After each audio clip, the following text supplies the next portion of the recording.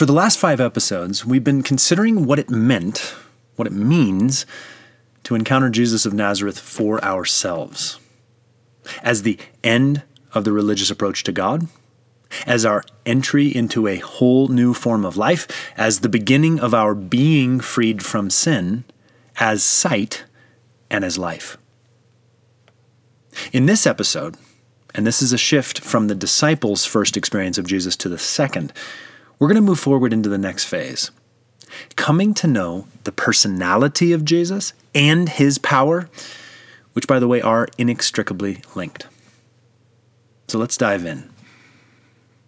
In fact, let's imagine that we have encountered Jesus, that we are now walking alongside him, that we have taken literally his call and command to us, follow me. In other words, imagine being one of the original disciples. From that, follow me, have followed days and then weeks of the strangest lifestyle you've ever imagined. Walking here, sailing there, sleeping some nights in houses, other nights outside.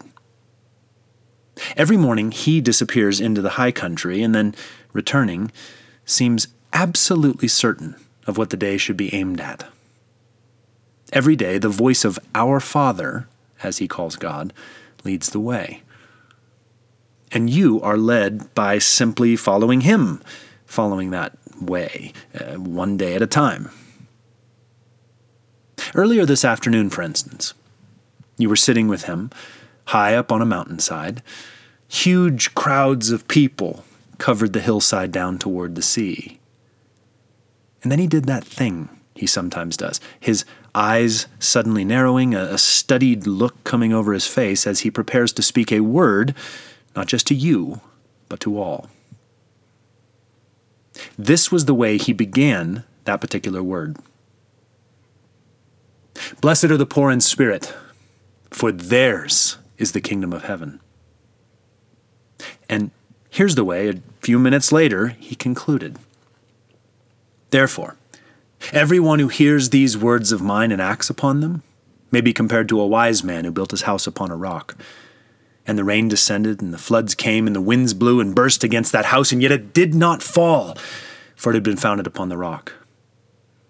And everyone who hears these words of mine and does not act upon them will be like a foolish man who built his house upon the sand. And the rain descended, and the floods came, and the winds blew and burst against that house, and it fell, and great was its fall. And with that, he stood up and motioned to the 12 of you. All right, let's go.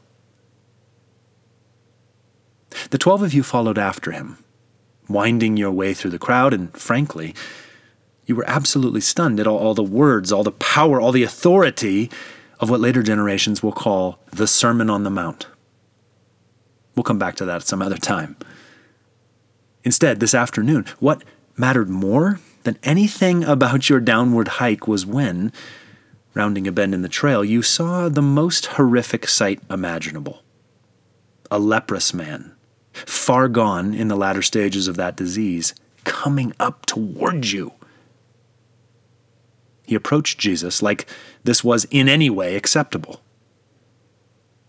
But Jesus advanced toward him like he was right. The leper fell on the ground at his feet. Lord, if you want to, you can make me clean right now. Oh, the look in Jesus' eyes in that moment. The smile that broke across his whole countenance. Of course I want to, he said, absolutely delightedly, and he reached out. He reached out. He touched the scabrous, pussy skin of the man. And now you were rubbing your eyes, certain that your eyesight was betraying. The man was being reborn, externally and undoubtedly internally, right before you. His rag of a tunic now covered skin as lovely as any you could imagine. He was just as surprised as you were. But not Jesus. Now don't you go telling anyone, Jesus said to him. Just go and show the priest and make your offering. What do you think the man did instead? Anyways, so that happened earlier this afternoon. Then, just a few minutes later, you were entering into Capernaum, the town that Jesus seemed to think of as his ministry headquarters, and you were passing through the central market square northward. Toward you was coming a troop of soldiers, clearing the way for their commander, who was unarmored, and who looked anything but the picture of imperial power. These soldiers seemed to be coming for Jesus. As they neared him, they then parted and stood aside, shoulder to shoulder, facing inward, two ranks. Their commander walked forward and bowed his head to the teacher. "Sir, I have a servant who is very sick, a servant who means a great deal to me." "Then I will come and heal him for you," replied Jesus. The centurion held up his hand. "I'm not important enough for you to have to do that. Just say the word right here, and he'll be as fine as ever. I understand how authority works. Please." Even Jesus, at this, was at a loss for words. He whispered under his breath. "Now yours is a faith I haven't seen anywhere," he said. "I tell you all the religious, those accounting themselves righteous under the rules and rigors of religiosity, will find themselves nowhere compared to this kind of faith. The kingdom of heaven shall be built upon such belief." He smiled at the centurion, placed his hand on the man's unarmored shoulder. "Go home. It's already done." The centurion nodded his head, turned to go. His attendant soldiers reformed lines and rear-guarded his return homeward. Now, just to remind you, 20 minutes since the end of the Sermon on the Mount, 12 minutes since the complete healing of the leprous man, and now here we are.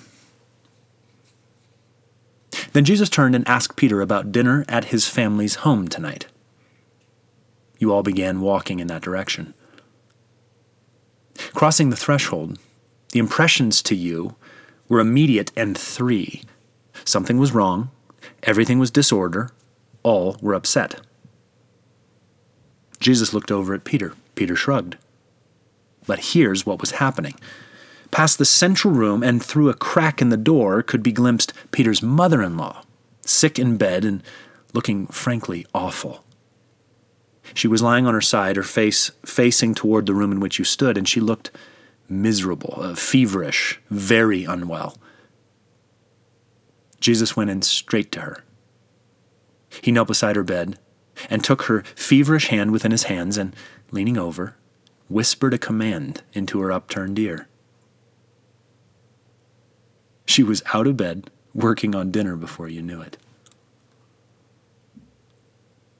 Well, now, on the very same day as the Sermon on the Mount, the healing of the leper, the centurion's bold, faithful request, the quiet healing of Simon's mother-in-law, you are sitting out on her veranda, arrayed around her long table, looking out and over the whole sweep of the Galilee. The distant hills are silhouetted black against the blue-black dark. The stars are sparkling in the skies overhead. The breeze is warm and soft and full of the smells of the season. And now, something else is happening. Below, from the edge of the town, is snaking upward a procession of lamps and torches, lighting the way for all the sick and hurting and hurt and afflicted. All of Capernaum is coming up the hillside trail. Two, from the north and south, all along this western coast of the sea, are coming the same sorts of people from all the towns. The lamps and torches are specks of light rising against the darkness, lighting the way toward the teacher who is rising to his feet to heal all. Quite a day. Now, friends, if you're listening and wondering, I want to tell you, that was not a random sampling of events from throughout Jesus' life. That was actually a single day narrated in the first half of Matthew 8. That was his personality and power transiting through one day. So here are, from me, for you, 4 quick observations, and then I'll quickly unpack these, about that day as it pertains to his personality and its power. Here we go. Number 1, Jesus always cares for the ones that the world ignores. 2, he also cares for those ones at the center of the world. 3, he cares for those ones at the center of your world. 4, he cares for the world. In fact, let's walk through those briefly. Because when I think about that leper, when I think about the outcast generally, I think of a prophecy about Jesus like this one. Isaiah 11. There shall come forth a shoot from the stump of Jesse, and a branch from his roots shall bear fruit. And the Spirit of the Lord shall rest upon him, the Spirit of wisdom and understanding. He shall not judge by what his eyes see. In that day, the root of Jesse, who shall stand as a signal for the peoples, of him shall the nations inquire, and his resting place shall be glorious. He will raise a signal for the nations, and will assemble the banished, and gather the dispersed from the 4 corners of the earth. You see, the nature of humanity, the nature of humankind since the fall, is to disperse, is to banish, is to disassemble. Our broken hearts are not inclined to unify and make peace. We tend to follow the way of Julius Caesar, divide and conquer. And who are the easiest ones to divide away and conquer? Those we see as weaker, the outcasts. And yet, here comes Jesus, the branch-bearing fruit, the embodied Spirit of the Lord, the Spirit of wisdom and understanding, the judge who turns a blind eye, the signal of the glorious rest of God, the gatherer of the dispersed.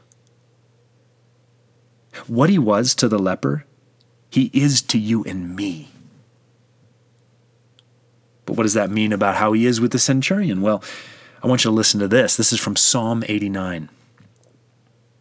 My faithfulness and my steadfast love shall be with my chosen one, and in my name shall his horn be exalted. He shall cry to me, You are my Father, my God, and the rock of my salvation. And I will make him the firstborn, the highest of the kings of the earth. My steadfast love I will keep for him forever, and my covenant will stand firm for him. That centurion, a man under authority, a man used to authority, recognized Jesus as the final authority. Jesus, the faithfulness and steadfast love of God incarnate, thus recognized his faith. He looked into the eyes of the centurion, recognized the kingdom coming to life in him, and steadfastly loved this powerful person. To him, there was no difference between the faith of the leper or the centurion. He delighted in both. He is above all our meaningless divides, and he'd love to invite us above them too. Well, then comes Peter's mother-in-law, a person that matters deeply to Peter, but really is relatively unknown. And I'd say, here's the heart of Jesus toward those ones that matter to us. Listen, Isaiah 40. Behold, the Lord God comes with his might, and his arm rules for him. Behold, his reward is with him, and his recompense before him. He will tend his flock like a shepherd. He will gather the lambs in his arms. He will carry them in his bosom and gently lead them. Friends, that is Jesus. The Lord God coming in might, yes, with his mighty way, the Lord God carrying his reward and recompense within his heart. But how does he carry it? Like a shepherd, creeping in quietly to Peter's mother-in-law and whispering words of healing in her ear. He gathers her, carries her, gently leads her. That's Jesus. And who is he to the whole world? Well, I want you to listen, because I believe this is who he is to us and to everyone. Listen, this is Psalm 118. Let Israel say, his steadfast love endures forever. Let the house of Aaron say, his steadfast love endures forever. Let those who fear the Lord say, his steadfast love endures forever. Out of my distress, I called on the Lord. The Lord answered me and set me free. The Lord is on my side. I will not fear. What can man do to me? I thank you that you have answered me and have become my salvation. Blessed is he who comes in the name of the Lord. For the Lord is God, and he has made his light to shine upon us. Friends, he has made his light to shine upon us. Yes! The steadfast love of God is Jesus. Jesus is the steadfast love of God. The whole world may call on him and be answered. We need not fear, for he is setting us free. Jesus is salvation, the coming of the God who comes, the light of the world for everyone. Oh, friends, that we would fall in love with him, and that our love for him would give us love for everyone. Thanks for listening.